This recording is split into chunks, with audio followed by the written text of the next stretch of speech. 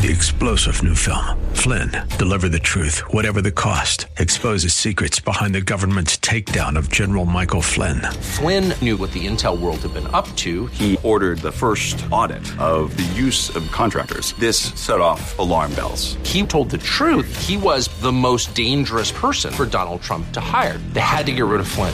Flynn, deliver the truth, whatever the cost. Available now. Watch it today. Go to salemnow.com. salemnow.com. This is the Word to Stand On for Life with Pastor Ron Arbaugh. Your word is sharper than any two-edged sword, and it cuts deep into my heart. The Word to Stand On for Life is a radio ministry of Calvary Chapel in San Antonio. A live call-in show here to help you answer your questions about the Bible and how to apply the Word to your daily life. For more information on Calvary Chapel, visit our website, calvarysa.com.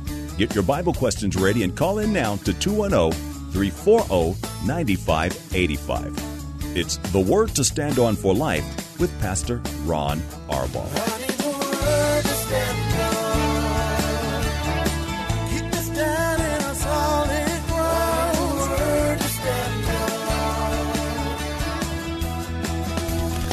Welcome to the Tuesday show. Thank you for tuning in. I'm Pastor Ron Arbaugh from Calvary Chapel in San Antonio, Texas, and this is the Word to Stand On for Life, a program dedicated to taking your phone calls, answering your Bible questions, questions about stuff going on in your life, whatever's on your heart.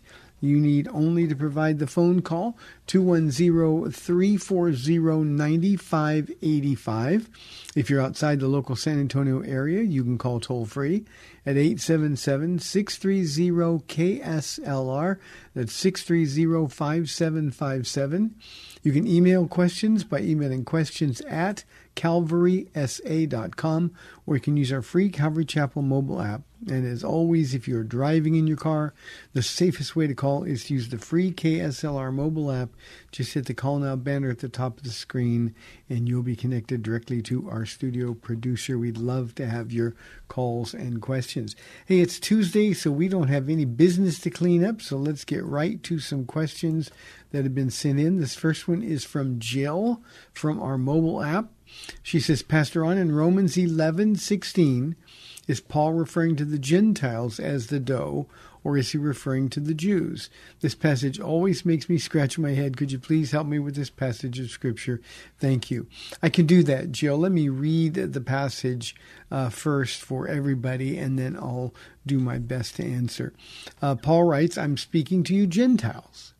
Inasmuch as I am the apostle to the Gentiles, I magnify my ministry, in the hope that I may provoke my own people to jealousy and save some of them. For if their rejection is the reconciliation of the world, what will their acceptance be but life from the dead? If the first part of the dough is holy, so is the whole branch. If the root is holy, so are the branches. Now, a couple of things here, Jill, that are important for us to understand. When Paul's doing this, he understood the concept, a Jewish concept of a remnant well. He had no false hopes or ideas that every Jew would be saved, or that his ministry would move even a majority of Jews. He wanted to make them jealous with the work that he was doing with Gentiles and with the obvious fruit of the Spirit and the power of God's Spirit. He was hoping that Jews would be provoked to jealousy and seek and then find the truth. That didn't happen. But here's what Paul wanted. He wanted all those saved who would respond. Now, he didn't know who would, but that's why he preached to all of them. And the idea there was that he just wanted to go get them. Now, his ministry is to be admired because it was a ministry to enemies in large part. He was not their enemy. They made Paul his enemy. He loved them. Romans chapter 9, the first 4 verses there, Jill, are absolutely amazing. He literally says, with what I call a triple layered oath, we know the Holy Spirit wrote it, otherwise we wouldn't believe it. But basically, he said, I'd give my place in heaven if only my brothers, the Jews, would believe. Now, that's an amazing statement. It tells us a lot about how his heart really was the heart of Jesus. Jesus died for his people. He came to his own, and his own received him not. Paul said, I'd give my place in heaven up. And so he made them a target of his ministry, even though he was the apostle to the Gentiles. And all of this, while they wanted him dead, while they were chasing him out of every town, and he refused to harbor resentment or bitterness whatsoever. He just wanted as many Jews as possible to become Christians. And let me add here that when a Jew becomes a Christian, it doesn't make him a Messianic Jew or a completed Jew. It makes him a Christian. And that's what happened with the Apostle Paul, who was as Jewish as you get. That's what happened to Peter and James and John and all of the other disciples who became apostles. So Paul just wanted them saved. Now, his basis for ministry was his fervent belief that God raises the dead. He believed it. That's why he endured such perilous ministry. That's why he offered himself to death and suffering every day. It's why he could write, for me to live as Christ and to die as gain. He would sacrifice his life for the opportunity to die and be with Jesus because he knew that God raised the dead. Now, the first fruits, when it says if the part of the dough offered as first fruits, Jill, is a reference to the first Jews converted to Christianity, the apostles among them. We remember that on the day of Pentecost in Acts chapter 2, all the way through Acts chapter 9, the church was entirely Jewish. It wasn't until the household of Cornelius was baptized in the Holy Spirit and born again that Gentiles even entered the scene in the first century church. So when he talks about the part of the dough offered as first fruits, that's almost certainly a reference to those first Jews converted to Christianity. He says if they are holy, then the whole branch, or the whole batch rather, is holy. If the root, which is a reference to the patriarchs, Abraham most notably, Abraham, Isaac, and Jacob, but most certainly Abraham, if the root is holy, so are the branches. Now, we're the branches, but Abraham is the root. He was the first Jew. The apostles and the first Jewish convert, they were the ones that are explained here or described here as the dough. Now, the Jews who would read this letter, they would understand clearly the point Paul was making. When the harvest came in, Jews would offer the first of their harvested crop to God as a grain offering. The principle is that the first of our increase belongs to God, not the last, not the leftovers. We Christians need to remember that. And Paul is simply saying this offering is a metaphor for Israel, those early converts, and the root, Abraham. It's wholly dedicated to God. Thus, the offspring, Israel remains dedicated to God. And then those of us who are believers, then we need to be considerate of their role. And, you know, Jill, over the centuries, there has been a lot of anti-Semitism that has plagued the church. Martin Luther is most notably, he was an anti-Semite. The Jews killed Jesus, and that was his downfall. It's impossible. Again, if you're a Christian, a really born-again Christian, it's impossible to be anti-Semitic, to hate individual Jews, certainly to hate Israel. It's even more amazing in a really negative sense today because we have entire denominations that distance themselves from Israel. But you see, without Israel, there's no Christian church. How quickly we forget. Now, the truth is, Jews, the individual people, most have abandoned God altogether. They don't believe in Jesus Christ. Jesus says he's the only way to the Father in heaven. And yet there is a remnant, larger than you might believe, a remnant of Jews who have become fervent believers in their Messiah. So that's what he's talking about there, Jill. I hope that makes sense to you, and I thank you for the question. And I love it when somebody says, a passage of Scripture has been bugging me for a long time, and I want to know what it means. That's a really, really good one. And by the way, on this radio station, I am doing my teaching is in, not this live program, obviously, but my teaching programs, I think 4:30 in the morning or 5 o'clock in the morning and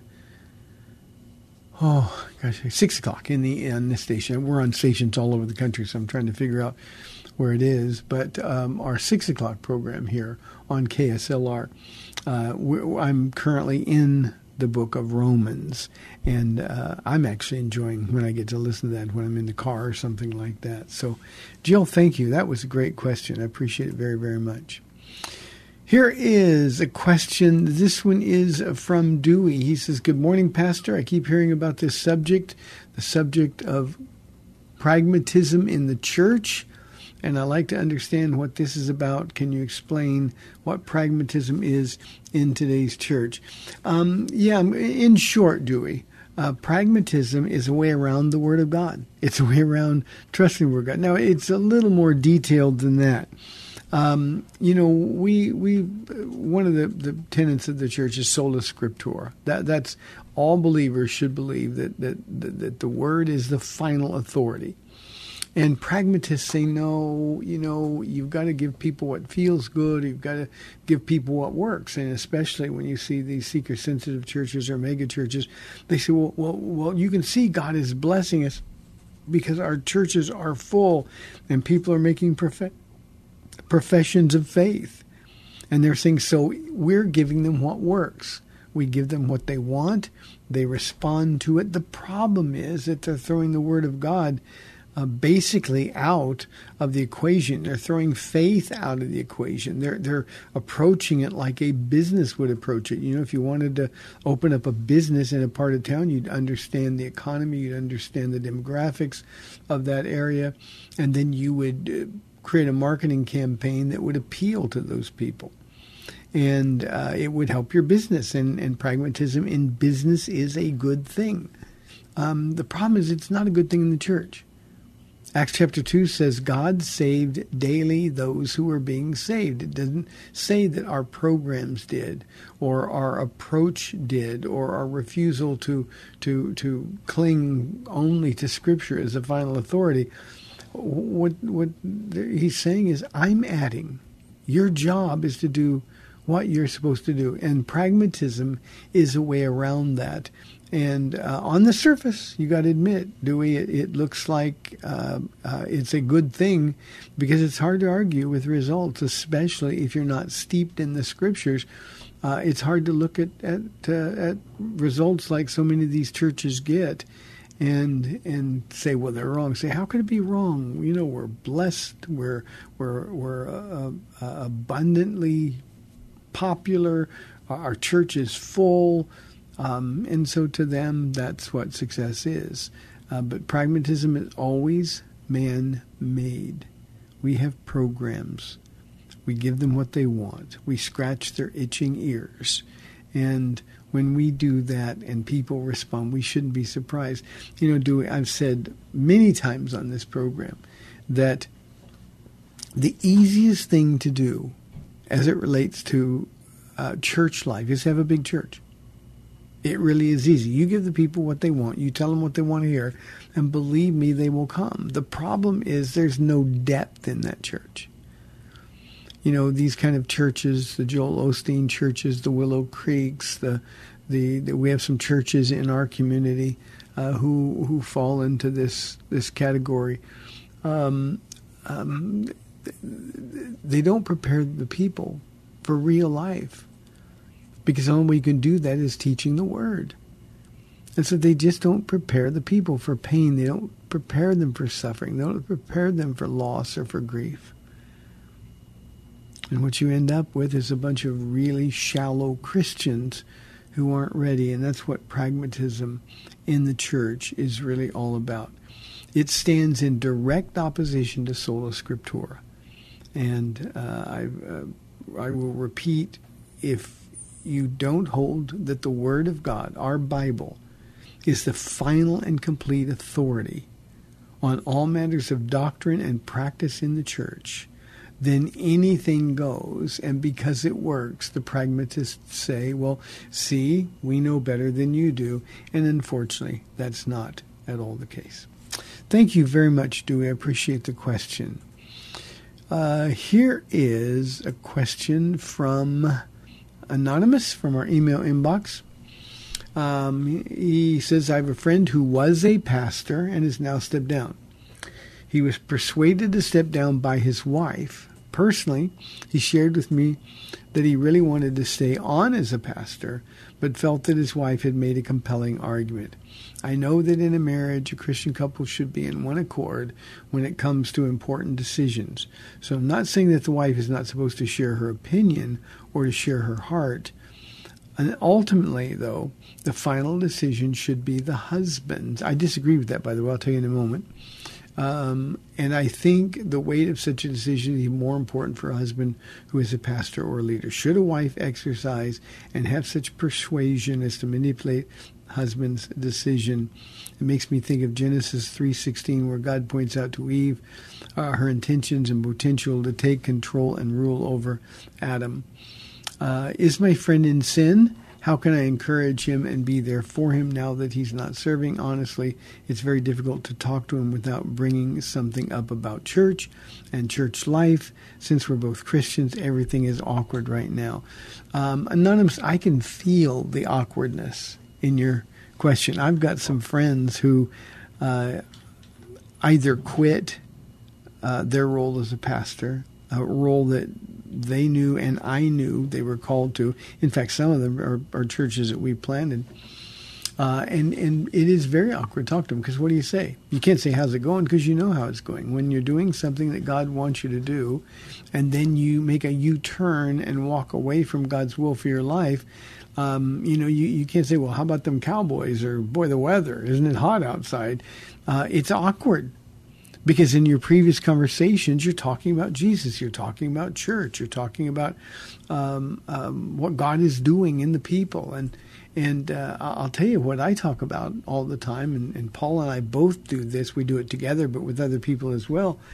All we can talk about is how blessed we are, how privileged we are to be asked by God to do this thing that has been the single most joyful thing in our lives. It is so fruitful and so abundant. And when people walk away from that, whatever their reasons, whatever their excuses, yes, it's going to be awkward. Now, I told you I disagree when you said the final decision should be the husband's. And the reason, Anonymous, I said that is because the final decision has to be God's. God hires, God fires. God is the one who can send us another direction. But here's the thing. As a Christian, whether you're a pastor or anything else, you've got to stay the course. God has a perfect, pleasing, and acceptable will for you. That Ephesians chapter 2, verse 10 work that he's prepared for you as you have been prepared for it, that work is where you fit.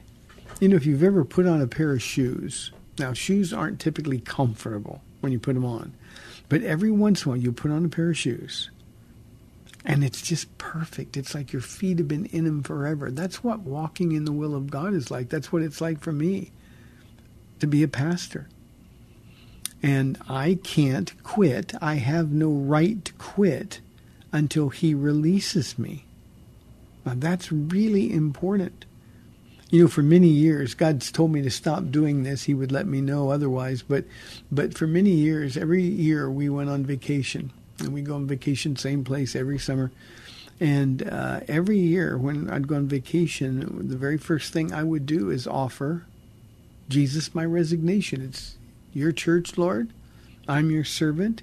Here's my resignation if you want me to do something else. And repeatedly, of course, God has said, no, don't accept your resignation. Only God has the authority to do that. Now, let me come at this from a different angle. It is impossible for a pastor, whether it's me or anybody else, It's impossible for a pastor to be effective if his wife is not in agreement. Amos 3:3 says, how can two walk together unless they agree to do so? That's a principle that we can't ever forget. So if Paula wasn't 100% supportive and 100% committed to this work, not just supporting me, but the work that she does, then we wouldn't survive here. It's simply we wouldn't have survived a year, let alone the 27 plus years that we've been doing this. So my pastors, all of my staff pastors, they know from the jump that if their wife ever gets sideways with the vision of this ministry, or with they can no longer support the work of their husband, if they're not going to be in church, if they're not going to be a part of our pastoral team, then they're going to step down. And that doesn't mean they're bad people. It doesn't mean that they've done something wrong. Certainly not sin. But I want them to be partners in the ministry together, but also partners with the rest of us who've committed our lives to this. And if there was a pastor whose wife was trying to convince him to stop, I would say go. Just go. It wouldn't be his choice. It would be mine. And again, I want to emphasize it, that if you're not a partner in this, husband and wife, then it's just an impossible situation. Now, relative to your friend, is he in sin? Only God knows that. I don't know whether or not he just let her talk him into it, or I don't know what the circumstances were. I don't know if she felt that the family was being ignored. I mean, I have no details at all, and there's so much that goes into this, Anonymous. So I can say this. The wife should not be in a place where she can be, I'll use your words, persuasively manipulating. If she has questions, if she has problems, issues, husbands and wives have to be able to talk about those things. But if in fact he wanted to stay and she talked him out of it, and the idea, you used the term, she made a compelling argument according to him. There is no compelling argument. God said to do it, and we can't quit. Let me say this. We're running out of time in this first half of the program. I think we got about 2 or 3 minutes left. But I've got a call holding. If the caller can please hold on till the other side of the break. 4 calls holding? Oh, okay. God is in one. We Christians, we cannot quit ever. So I hope that makes sense. Okay, I got a little bit more time than I thought, so let me go to James from Belmont on line 1. James, thanks for calling. You're on the air. Oh, hey, thank you, Pastor Ron. Sound like I'm taking up all your time. I called yesterday, but I also had another question yesterday, and I didn't get around to asking it. Essentially, I've been going back and revisiting Romans, and I hear people talking about chapter 9, 10, 11, and how those are chapters of dispensation. And then I study the word dispensationalism as far as it being as application to Christianity, covenant. They almost make it to me, they almost make the thought of dispensation as if, for instance, as if there can't be an original covenant that kind of, say, for instance, would continue with the Jews, and yet Paul spoke of the mystery that was revealed to him, which in essence, I don't know if it's perfect definition, but it's a change of a covenant that's bringing in the Gentiles. I don't think I understand when people are talking and they're saying that they're a dispensationalist. I don't even understand if that's a different usage of the word. So I'm really, the word just kind of confuses me. It seems to me there's different ways of applying it and using it descriptively. And if I could just get off the air and listen to you, if you can just kind of school me a little bit in Dispensation 101.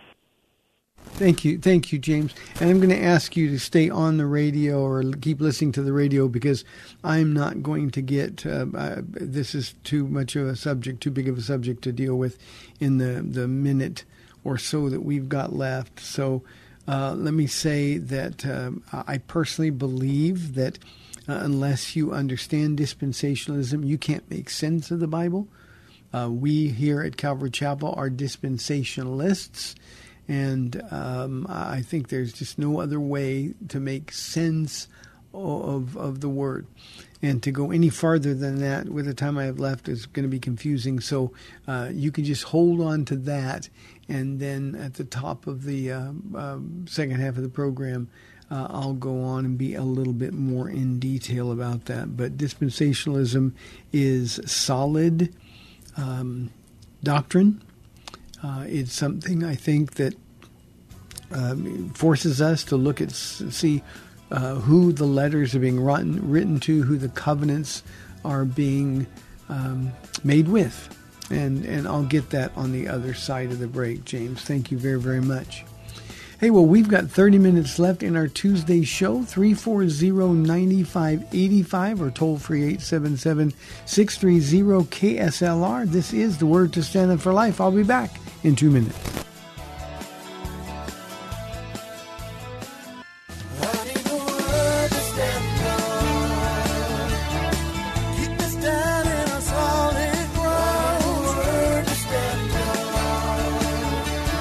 Welcome back to the Word to Stand On for Life. We're taking your calls at 340-9585 or toll-free 877-630-KSLR. Now, here's Pastor Ron Arbaugh. Welcome back to the second half of our program. And James, I'm so sorry that I ran out of time. I hope I didn't confuse you with trying to give you a very brief summary. Let me go into a little bit more depth. We would love your live calls and questions, so 340-9585 for those. Dispensationalism is simply a recognition that God works in different ways at different times and with different groups of people. Now, it's true that God doesn't change, but the way God works changes. The easiest illustration of that is God dealt with Israel according to the law. He deals with us, New Testament Christians, according to grace. That's different dispensations. Now, we've got to be careful, because there are people that have taken dispensationalism, and like they do with everything else, they go way, way, way out of balance and get crazy. And we've got some people that try to prank call this program all the time who are crazy, extreme dispensationalists, and they'll find a dispensation literally behind every period. But primarily there are 7 basic dispensations. You can go to, you can Google C.I. Scofield. His Scofield Bible was one that really popularized the idea of dispensationalism. And it's simply a framework for biblical interpretation. There's 2 primary ones, and that doesn't mean there are others, but there are not others. There are, but they're inconsequential. The first is covenant theology. And covenant theology stands in contrast to dispensationalism in regard to the relationship between the Old Covenant and the New Covenant. Now, when somebody's a covenant theologian, they will commonly mistake the covenants made with Israel, the promises made to Israel, and they will take them for Christians today. And that's simply not true. If you go and look at the Old Testament, that the law was given to Israel. It wasn't given to you, and it wasn't given to me. Jesus later came and obviously fulfilled the law, canceling the Old Covenant. And Jesus also initiated a new covenant. So those are dispensations. The dispensation that we live in is a dispensation of grace. It is the way God is working in these last days. And since Jesus was crucified and raised from the dead and ascended into heaven, this has been the work that God is doing. This is the dispensation that will take us to the end of the age. So we have to be careful. Somebody who is not a dispensationalist, for an example, James, will look at the Sermon on the Mount, and they'll say, okay, we got to live by the Sermon on the Mount. And of course, nobody can do that. And so it leads to all kinds of frustration. Dispensationalists, as we are here at Calvary Chapel, we take the Bible literally. And that's what you're supposed to do whenever possible. Now, there's clearly times when it's intended to be figurative, and those times are easy to determine. But we take the Bible literally. Covenant theologians simply don't do that. What you really have to do is be very careful to interpret as you read. A covenant theologian, a Calvinist, for instance, would be a covenant theologian. They'll take a systematic theology, James, and they'll sort of lay it over the Bible, and they'll try to interpret the Bible through that covenant theology. Idea that, well, everything in the Bible then has to fit this view I have. We who are dispensationalists say no. In the Old Testament, God is speaking to Jews. In the New Testament, God is speaking to Gentiles from a completely different dispensation. And it's the only way to make sense of the Bible. Otherwise, you're going to have people taking all the promises to Israel and appropriating them in our lives, which is just terrible hermeneutics. You're also going to find a lot of the covenant theologians who are anti-Israel, and you're trying to fit the law and the Ten Commandments into a New Testament perspective. It's also true that typically these covenant theologians will put more weight on the words read in our Bibles. James, the red letters, Jesus' words, they'll give them more weight than they will say the words of Luke or Paul or James or Peter or John or any of the other writers in the New Testament, when in fact we know that they all carry equal weight because they were all written by God himself. So it's the only way. I have people that will come to me all the time and say, but we're supposed to keep the Sabbath. And I'll always ask them, okay, go back into the Bible, go to Exodus chapter 20, and to whom is God speaking? Israel. And you're supposed to keep that covenant forever, they said. So we should be observing the Sabbath. And then we say, but wait a minute, now let's go to Jesus in the upper room. He said, this is the cup of the new covenant written in my blood. And then Paul in Romans speaking clearly about Jesus fulfilling the law, thus canceling the code. Romans, Galatians, Colossians. That's very, very clear. So this is why being a dispensationalist, a balanced dispensationalist, is the only way to interpret the Bible literally that makes any sense at all. And if you go back through church history, when there was no discussion about dispensationalism, that's why they got so off focus so often. That's why there was so much division and heresy in the early churches. And the same thing is true now. If you're not looking at the Bible, if I can tell somebody the Bible is the final authority and they disagree with me, then we're going to have all kinds of disagreements theologically or doctrinally.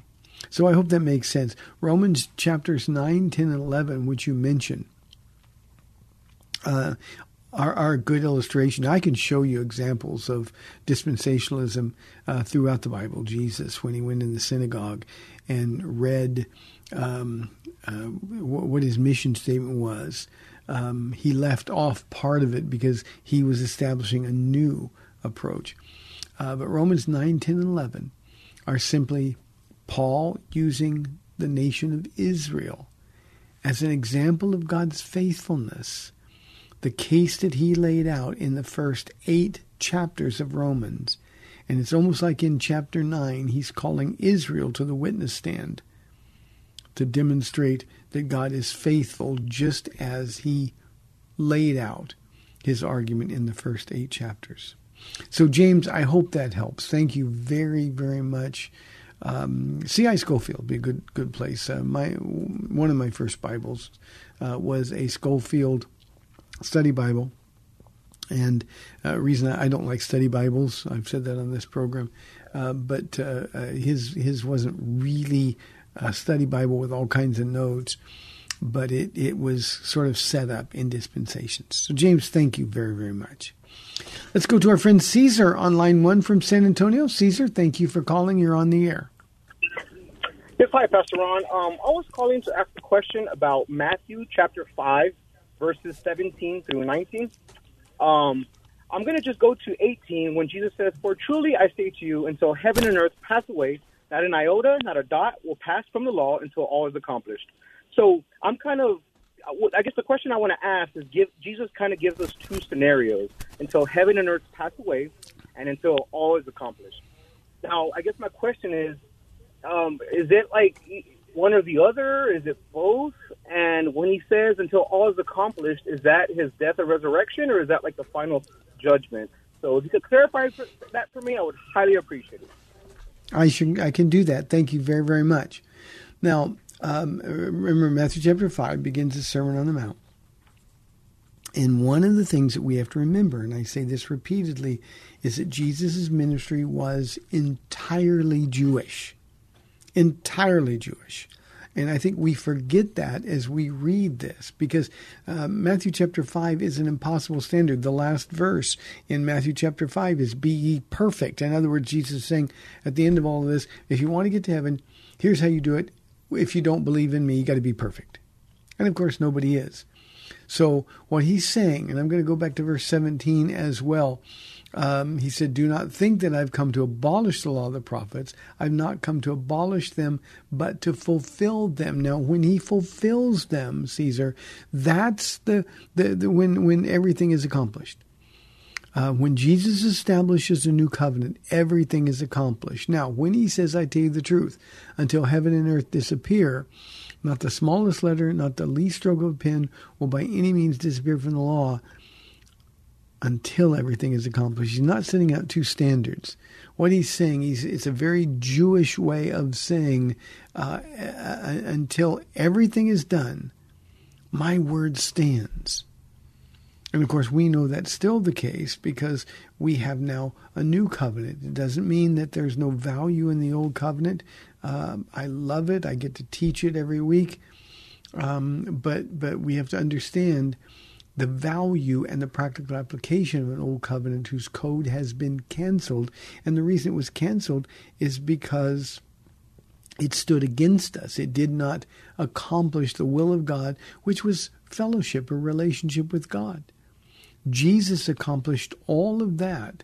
And when he said it is finished, that was when everything was accomplished. Now, there are prophetic things still to be done. We all know that. The rapture of the church, the Great Tribulation, and all of those things. But as it relates to the covenant, and Jesus was preaching to Jews here, he's telling them that the very law and the prophets, he says in another place that the law and the prophets testified of him. Here's what he's saying. I'm standing there in the flesh, and Jesus is saying, as you see me, as I'm living and breathing, none of the things written in the law or the prophets will ever pass away. They are permanent until everything is accomplished. So it's not both these things have to happen, that it's all accomplished. Peter says there's going to be a new heaven and a new earth, and we know that's going to be true. But he's not talking about that. This is a Jewish way of saying that the word and its commands are complete and will never pass away until they have finished what God intended them to do. And we know Galatians says that the law is to be considered a schoolmaster leading us to Jesus. Well, the Sermon on the Mount, Caesar, just sort of jumps that up because the Sermon on the Mount takes the law to a whole new level. Not only do you have to do what the law says perfectly, but the spirit of the law says if you do it with the wrong heart or the wrong motive, even if you don't have the sinful action, Jesus said, if you call somebody a fool, if you have ever lusted in your heart, he said, then those things cause you to be guilty as well. And of course, we're all guilty. So that's what that is all about. Caesar, thank you very, very much for the question. Here's a question from our email inbox from Jeffrey. He says, hello, Pastor Ron, I pray you're doing well. Jeffrey, we are doing well, and I thank you for that. Your prayers mean more than you can possibly know. Then he says, in reading Luke 16:19, the rich man and Lazarus, according to the story, the rich man was asking Father Abraham to send someone to his 5 brothers for their salvation. Is he asking Father Abraham to send an angel? Also in the story, the rich man seems to have memory on earth regarding his brother's life. When we pass from this life, will we have memories of it? Thank you for responding. This is a story. This isn't a parable. And so this is a real story. And Father Abraham's, why paradise is called Abraham's bosom often. The rich man was in torment, and he was lamenting the fact that he was wrong. I thought I had it. I thought God had blessed me. Being a Jew, I thought I would be in paradise, but here I am in this eternal torment. And he's pleading with Abraham to send someone, not an angel. It could be any being, but send someone. In fact, in this case, I think it's send Lazarus to tell my family. And Abraham rebukes him. He says, no, he can't come there. You can't come here. The gulch between us is too wide. And then he said, basically, he told him the truth. He said, even if someone were to rise from the dead, they wouldn't believe. And so there's enough evidence, is what he's saying, of the reality, the truth of Jesus Christ, crucified and risen from the dead. But clearly, there was no second chance. Now, relative to the question, when we pass in this life, will we have memories of it? When we go to be with Jesus, Jeffrey, we will have only good memories. There will be no more sadness, no more pain, no more sorrow, no more tears. So when we go, we will only have memories of the good things, the blessings of God. So in that sense, we will have memories, but it's a whole new order of things. It's almost impossible to explain, but we won't think like we do now. We like to think that our loved ones in heaven are watching out for us, looking down from heaven, and they're not. They're with Jesus. If they would look at earth, if they saw what was going on here, they would be sad and they would cry. So we won't have memories of it at all. It is clear from Luke 16 that those in eternal torment will have memories of the things they missed, the opportunities they had to be saved, and their rejection of it. So that's part of the torment. They will be conscious. The torment will be physical. It will be eternal. It's deepest, darkest blackness, and there's no escaping it. None whatsoever. So thank you, Caesar. Hope that helps. Or Jeffrey, I'm sorry. Caesar was a phone call before. Let's go to Matthew on line 1 from San Antonio. Matthew, thank you for calling. You're on the air. Yes, Pastor Ron. Hello. Hi. It's not the first time, not the last time either, and I appreciate all the wisdom throughout the years or throughout the times that I have called and listened to on the air and stuff like that. Thank you, Matthew. So I can definitely tell the Holy Spirit is speaking through you and touching our hearts through the airwaves. So biggest appreciation there. Thank you.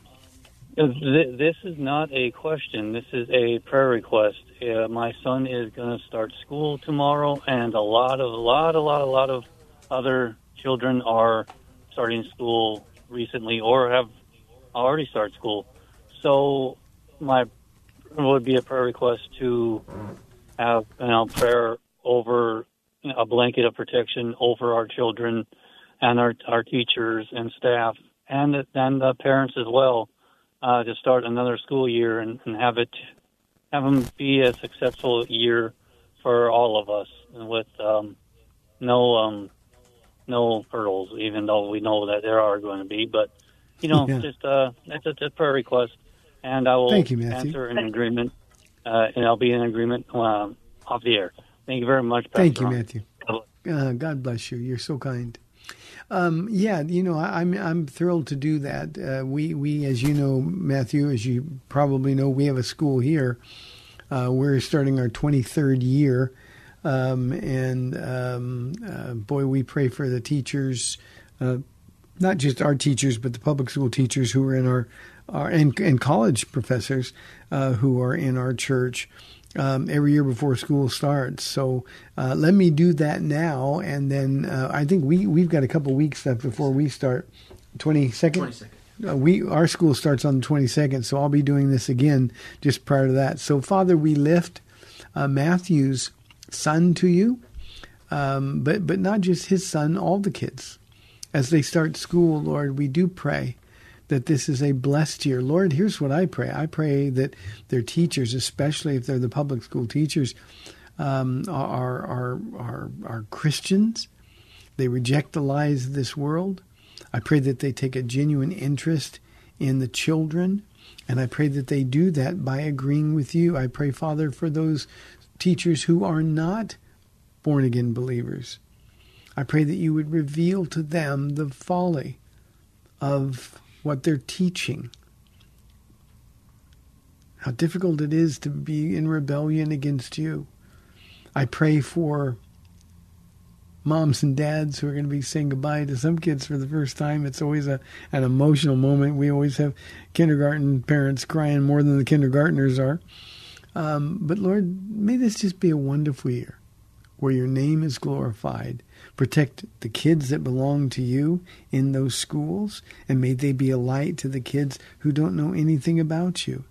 And by the power of your Spirit, Lord, bless them, protect them in the light of every parent's concern now over the violence that is overwhelming school districts as we've experienced so tragically here in Texas. Lord, we pray for safety, protection, and an environment where the kids can get to know you. Bless those teachers, bless the administrators, and draw them to you for your glory. Amen. Matthew, thank you for that opportunity to do that. Well, we're inside now 5 minutes, so here's a question from Jacob from our email inbox. Hi, Pastor Ron. What is the difference when it comes to different denominations? I was attempting to share my faith, and the guy said he was a Christian Catholic. I'm not sure what it means. It led me to Google different denominations, and online it says that Catholics are Christians. What about Lutherans, Pentecostals, Lutherans he repeated, Baptists to include others? I thought Catholics were a different religion. Why are there different Christian denominations? I don't think Jesus referred himself as a particular denomination. Am I wrong? Yeah, Jesus would be a little upset over the condition of the church, Jacob. But here's what we know. Now you're right. Google will tell you that Catholics are Christians, largest Christian bloc in the world. But that's not true. The way you're a Christian is to be born again, period. So whether it's in the Catholic Church, where it's really hard to be born again, Jacob, because they don't teach that you need to. They believe that being born again is taken care of with infant baptism, and of course that's nonsense. But whether you're a Catholic, a Lutheran, a Pentecostal, or a Baptist, or anything else, Jesus said you must be born again. And denominations, there's nothing wrong necessarily with the denominations themselves. People have different styles of worship, different places they're comfortable. We've had people who were raised their whole lives in a denomination, and in many cases in the same church. And when those churches went goofy, they didn't want to leave. But here's the definition of a Christian. Comes from Jesus himself. You must be born again, or you'll in no way inherit the kingdom of God. And he was talking to a very religious man, Nicodemus, in John chapter 3, when he said it. So if you are born again, you are a Christian. Now, relative to Catholicism, they are wrongly classified as Christians because, generally speaking, they deny the tenets of Christianity. They've got the same Father, same Son, same Holy Spirit, but the relationship with God comes through the church rather than we have the opportunity through the one mediator, the man Christ Jesus, to come to God on our own. Lutherans, Pentecostals, Baptists, Methodists, and others, they are professing their creed is Christian, but remember, a creed doesn't save us. Jesus saves us, and we've got to be surrendered to the Word of God, our Bible, in order to know who Jesus is. And He's the one who said, you must be born again. So, Jacob, the differences, the denominations, if you find a church that's faithful to teach the Bible, and you know that they're teaching you must be born again, the pastors are solid in their exegesis of the Scripture, and you're growing in your faith, then you be the Christian there, and you'll benefit from that Christian teaching. But if they're not holding on to the Word of God, and most of the denominations that you listed no longer hold that the Word of God is His inerrant, perfect Word, and that's a problem. Jacob, thank you for the question. Wow, today flew by. Thanks for tuning in. I'm Pastor Ron Arbaugh. You've been listening to The Word to Stand Up for Life. Lord willing, I will be back tomorrow on AM 630 The Word at 4 o'clock. We'll see you then. Bye-bye.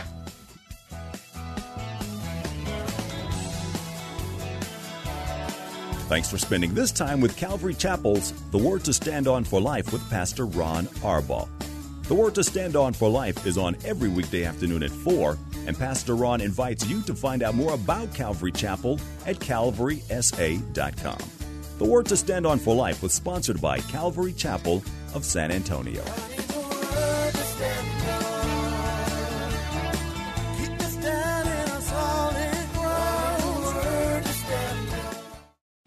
Three-star General Michael J. Flynn, head of the Pentagon Intelligence Agency, knew all the government's dirty secrets. He was one of the most respected generals in the military. Flynn knew what the intel world had been up to. He understood its funding. He ordered the first audit of the use of contractors. This set off alarm bells.